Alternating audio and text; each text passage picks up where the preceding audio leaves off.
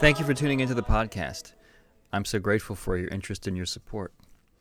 This week we continue with our reflection on the ashes of Lent. Our theme is grieving as a community. Just as individuals, we can suffer wounds and we carry pain that needs to be grieved. As a collective as well, we suffer traumas, we are wounded, and collectively we need to find some way to express our grief so that we can, as a group, move toward healing. I'd like to share with you a little story that I think illustrates how we might go about this. It's a good role model. By 2010, the Austrian Catholic Church, like much of the Catholic world, was stunned by the extent of clerical sexual abuse. The Archbishop of Vienna, Cardinal Christoph Schönborn, decided to work with a reform movement called We Are Church to lead the community in a ritual of grieving at their cathedral, St. Stephen's. I think this is a wonderful example of how this kind of collective grief work can be accomplished. I'd like to read to you an account that was published in the London Tablet.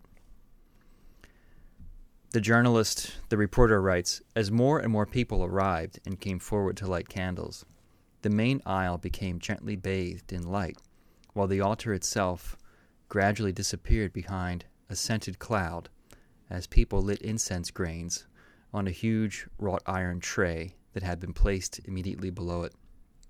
The cardinal, dressed in a simple black cassock, walked unobtrusively down the main aisle, accompanied by his vicar general and the cathedral priest, both wearing black suits and clerical collars, and by the initiators of We Are Church. The motto of the service was, 'I am furious, God.' The service itself was intended as an invitation to abuse victims to talk about what they had experienced at the hands of their priest perpetrators, their injuries and disappointments, and to give them a chance to voice their fury. Their stories, which were disturbing and very moving, were interspersed with lament psalms and bidding prayers.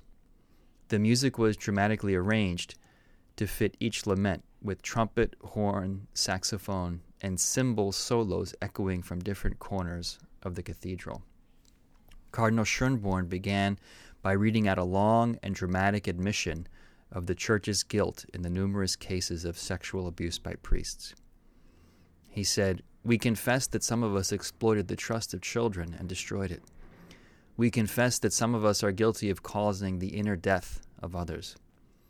We confess that some of us are guilty of sexual violence. We confess that some of us stole the childhood of boys and girls and robbed them of the ability to successfully experience relationships. We confess that we covered things up and gave false witness. We confess that for some of us, the semblance of the Church's impeccability mattered more than anything else." Later, the cardinal began his homily by saying that in the present situation, preaching was hardly called for. Words spoken in a sermon could not only prove embarrassing, but could hurt. Silence is what is called for. But not only the silence that occurred only too often, namely the silence of hushing up, of silencing others, the silence of not being able to speak. It should be the silence of Job's friends, who fell silent when they saw how greatly he was suffering, and just sat silently beside him. And turning to the victims, Schönborn said, "Thank you for breaking your silence." The cardinal and the people of the Vienna Church were role modeling how we engage in collective grieving. Notice how they created a container. That is, they came together in an intentional time and place. They used symbols, the black clothing, inviting everyone to light a candle and offer incense, the sounds of musical instruments to represent lamenting.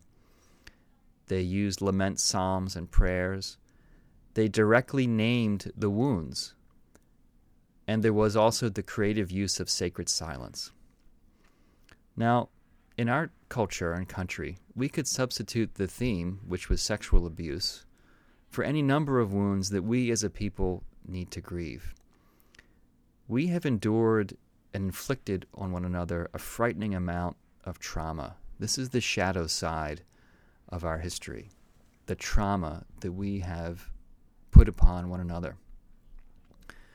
And I think that because we haven't been able to collectively grieve, we're transmitting a lot of our unresolved pain to each other. I think this is one of the many complex reasons we see such polarization in our society right now. We have a lot of unprocessed hurt, and we blame each other for it. This has led us into a spiral of spiritual and sometimes physical violence that can seem at times ready to totally overwhelm us. I think we're just holding a lot of pain inside. And if we could start grieving, we just might cry buckets. And that would be very healing for us.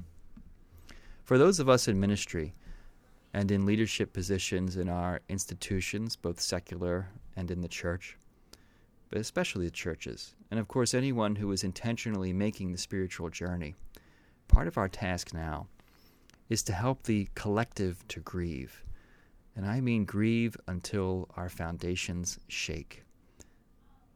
If and when we can do that, we create an opening for God's healing grace. So I invite you to be discerning and open to how the Spirit will lead us, and to open your creativity to how we might do this sacred work. And with that, let's go into a moment of meditation.